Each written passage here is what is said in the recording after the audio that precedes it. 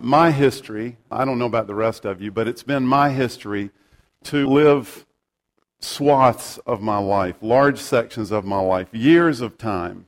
It's been my own personal history to live years of my time with feeling like my feet were in at least two different worlds. This one and this one, or this one, and this one sometimes.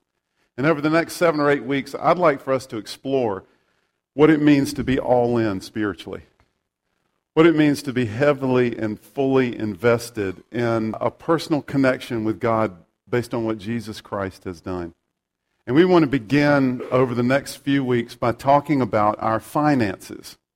You know, money was one of Jesus, shockingly, money was one of Jesus' favorite topics of conversation.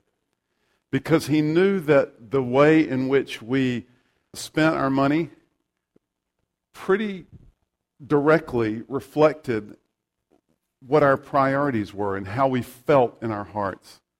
So we want to spend the next few weeks talking about how we use our financial resources well.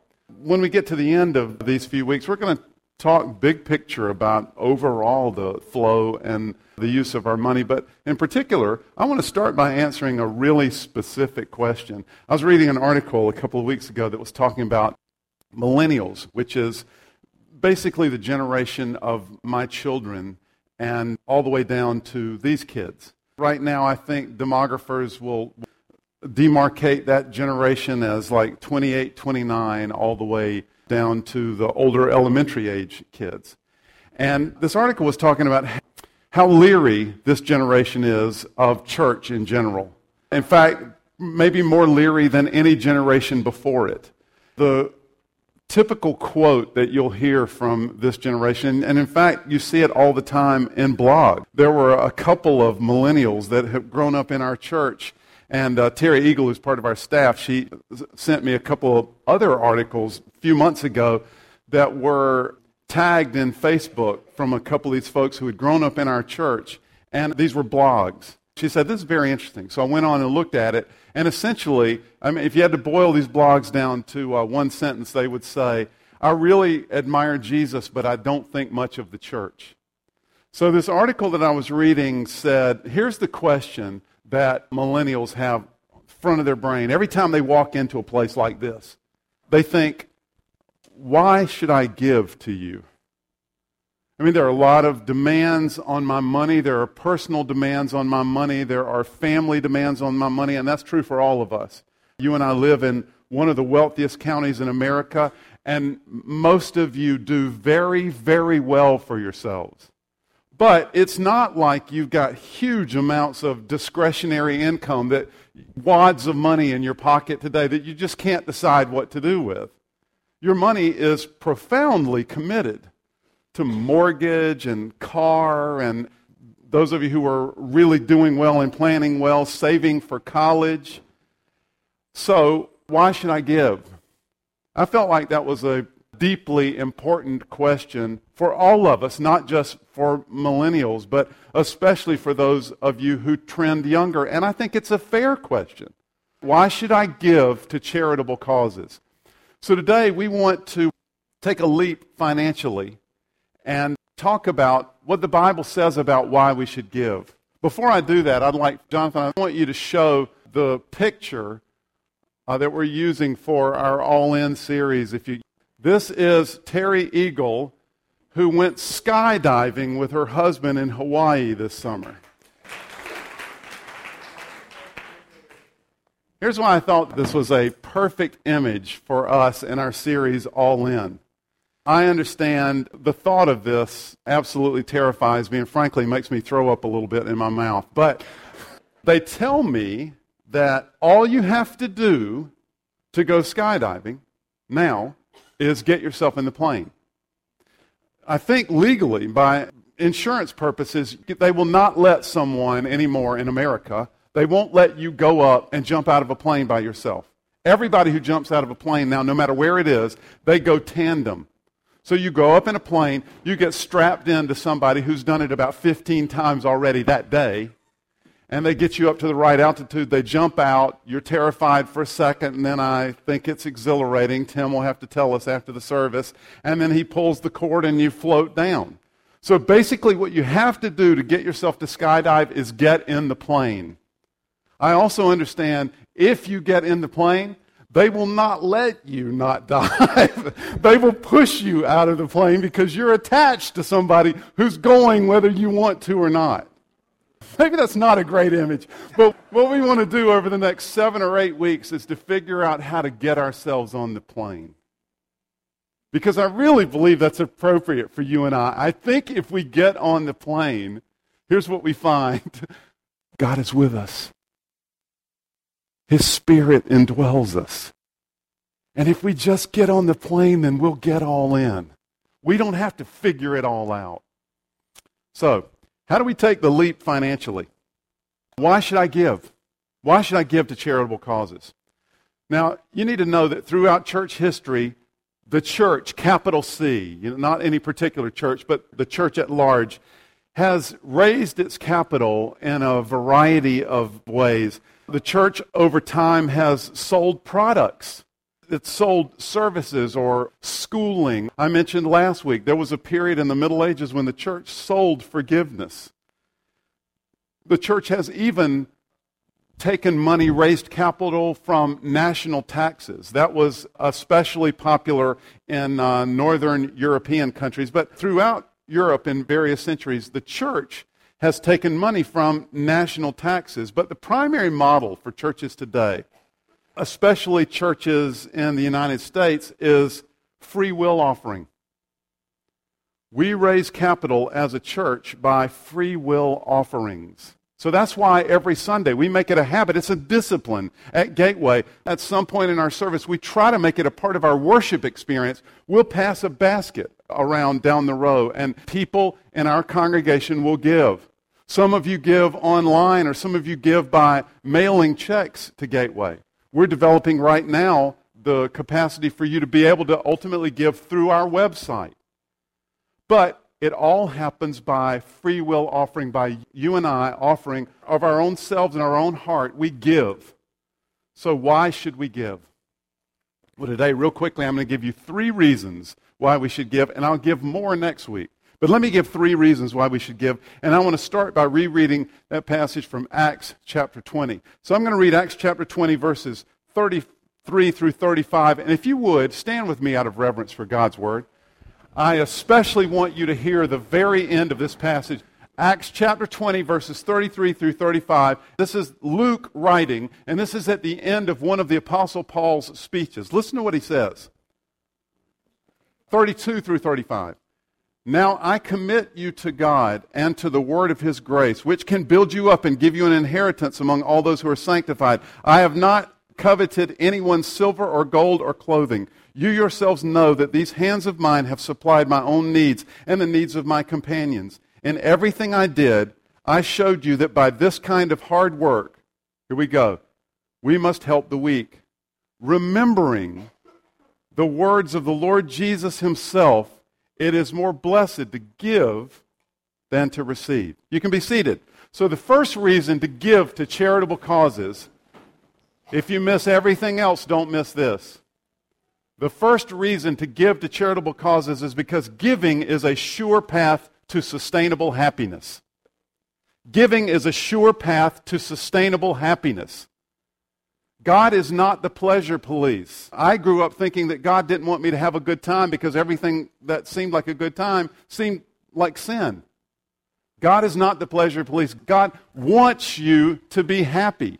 That's why it said at the end of 1 Timothy chapter 6, one of the other passages that was read for us, God has given us everything for our enjoyment. God's problem with us is not that we're experiencing too much pleasure. God's problem with us is that we experience it in the wrong places. And our pleasure is not sustainable. This is the point of Paul's speech in Acts chapter 20. We need to be givers because giving is a better way to live. It's a way to sustain our happiness. It's a better way to live than taking or keeping. This is why, boys and girls, that your parents teach you to share. It's not just so they won't have a hassle in their household, although that's true, But they teach you to share because ultimately it's better to give than it is to receive. And this should be motivation for us. I want you to notice that Paul doesn't just say it's better to give than it is to receive. Paul says we need to remember that it's better to give than receive because this helps us be motivated. This is a better way to live. And giving is its own reward. It's better to give than receive. He's not saying you should give, you shouldn't receive. He's saying it's better to give. Your life will go better if you're a giving, generous person. Last week, I think, Diane and I, for the first time for me, second time for Diane, we watched the movie Argo. Spoiler alert if you have not seen Argo, but it's the story of the Iranian hostages back in the late 70s, early 80s, and a group of Americans were taken hostage in the American embassy in Iran, and a small group, a small cadre, 5 or 6 Americans, snuck out of the embassy and did not get taken hostage, but they spent weeks and weeks hiding at the Canadian embassy, and no one could figure out how to get them out of Iran. So this American CIA agent hatched a really unbelievable plan, and I won't tell you that. You'll have to see the movie if you have not to see it. But it's a great story, even if you know the ending. It's a great story. He hatches this incredible plan. Just tell you this, they pretend that they're going to make a movie. And so he goes in and he works this whole thing, and it's an unbelievable, remarkable story. Into the movie, they actually get out and they're on the airplane. And there's a shot, Ben Affleck is the actor, and there's a shot of Ben Affleck on the airplane when they're flying out of Iran. And it's an unbelievable look of satisfaction, accomplishment, joy. He gets back to the U.S. and he hears that the CIA is going to give him the highest award that they can give. But then they're going to take it back from him because nobody can know anything about this episode. And I'll tell you what I felt personally. For those of you who've seen it, I don't know what you felt, but what I felt personally when I saw that, I thought, who needs applause? Who needs a reward? I mean, knowing that I had pulled that off, saved these 6 people's lives, and accomplished it, it's like, oh my gosh, that was amazing. How often in life do you get to be a hero, a genuine hero? I mean, it's its own reward. I wouldn't need anybody to applaud for me. I certainly wouldn't need a monetary reward. It would seem silly to have been given a monetary reward for that. That's what giving does. Giving is its own reward. I have the sneaking suspicion, in fact, that the more sacrificial it is, the greater the reward. There are indications of that in the passages read for us this morning. You want to be consistently happier? Well, start giving more away.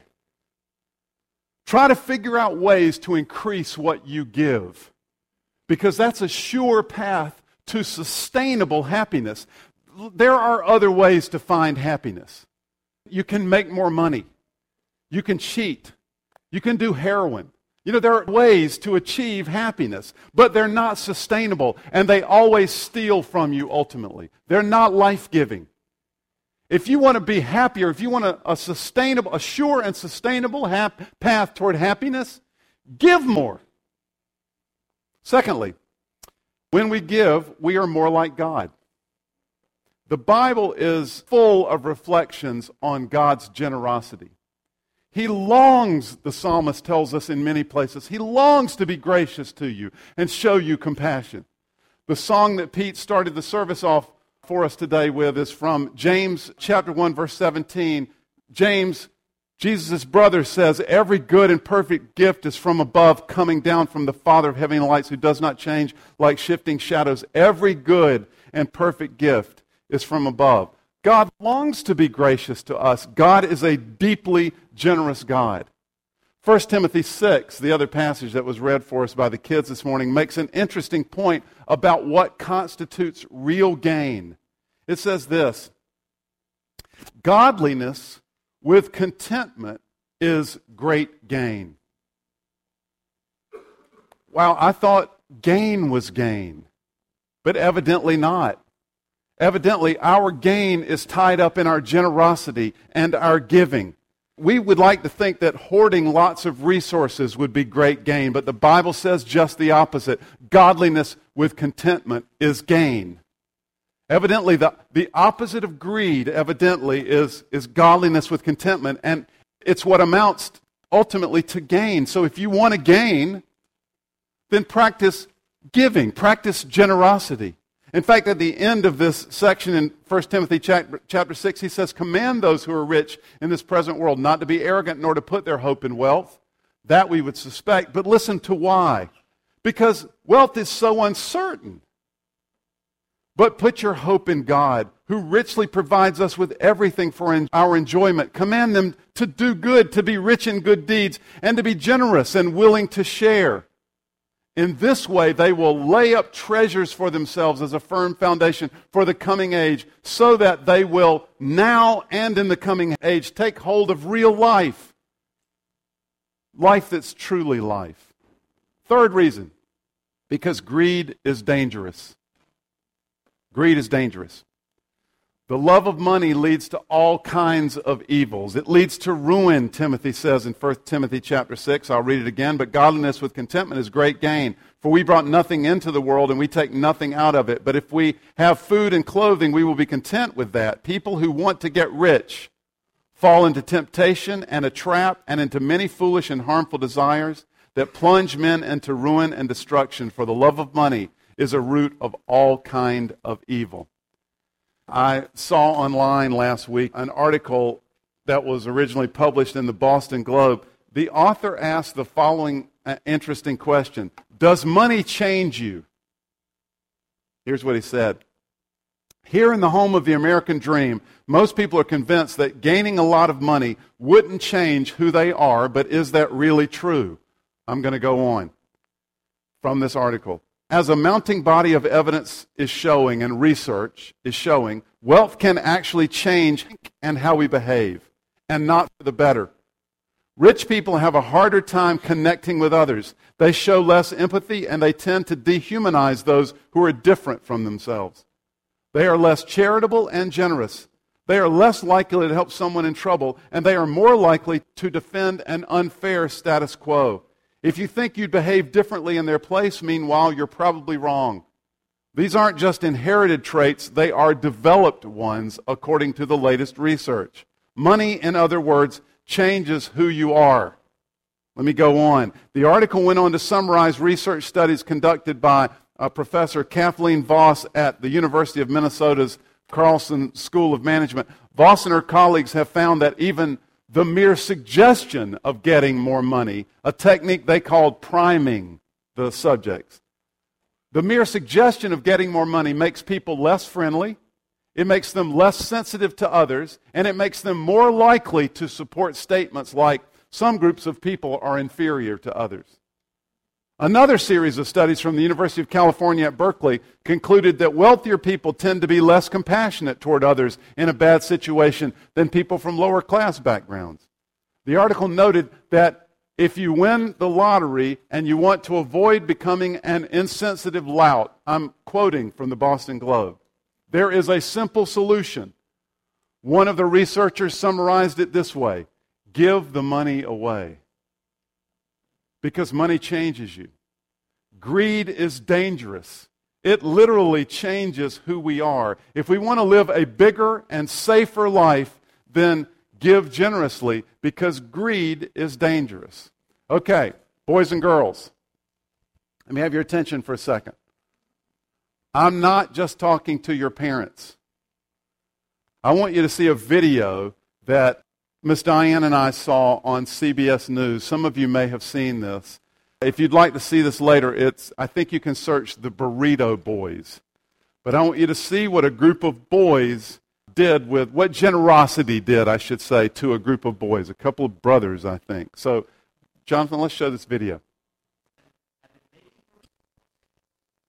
We saw a piece also on CNN. It's now over 40,000 burritos that these boys have given out. This isn't just for your parents, boys and girls. I don't think I was clear about the second point. So I'm going to give them again. This is why we should give. Giving is a sure path to sustainable happiness. If you want a more certain, stable happiness, give more. When we give, we become more like God. It's godliness with contentment is great gain. He warns about greed, and he warns about the dangers of it. And the alternative to that is to be like God, to be generous, because our God is a generous God. And the third reason is because hanging on to your stuff is dangerous. It's dangerous to your parents. It's dangerous not to train our children to be givers. It's dangerous. It's dangerous for their spiritual lives. It's dangerous for their marriage. And it's dangerous for you and for me. Giving is a sure path to sustainable happiness. When we give, we become more like God, and greed is dangerous. That's why we give. It's not because the church needs money, and by the way, the church does need money. We've been talking for the last few weeks about our growing excitement about a coming building effort here at Gateway, but I want to assure you, I'm not preaching over the next 3 or 4 weeks about money, because we're going to start a building giving campaign coming up in a few months. We are going to start a giving campaign coming up in a few months. So fair warned if you're considering becoming part of Gateway, although we think this is an incredibly exciting time for you to dive in. But I'm not preaching on money because of that. I'm preaching on money because Jesus told us over and over again, where your treasure is, that's where your heart is. That's why greed is dangerous. And that's why when we give, we're actually more like God. It's one of those rare disciplines. It's hard to figure out the spiritual life, isn't it? But here's something you can actually do that will literally make you more like God. And it is a sure path to sustainable happiness. So you want to be happier? Try planning not how you can get the new couch or the deck on the back of the house, but try planning how you can give more away. Let's pray together.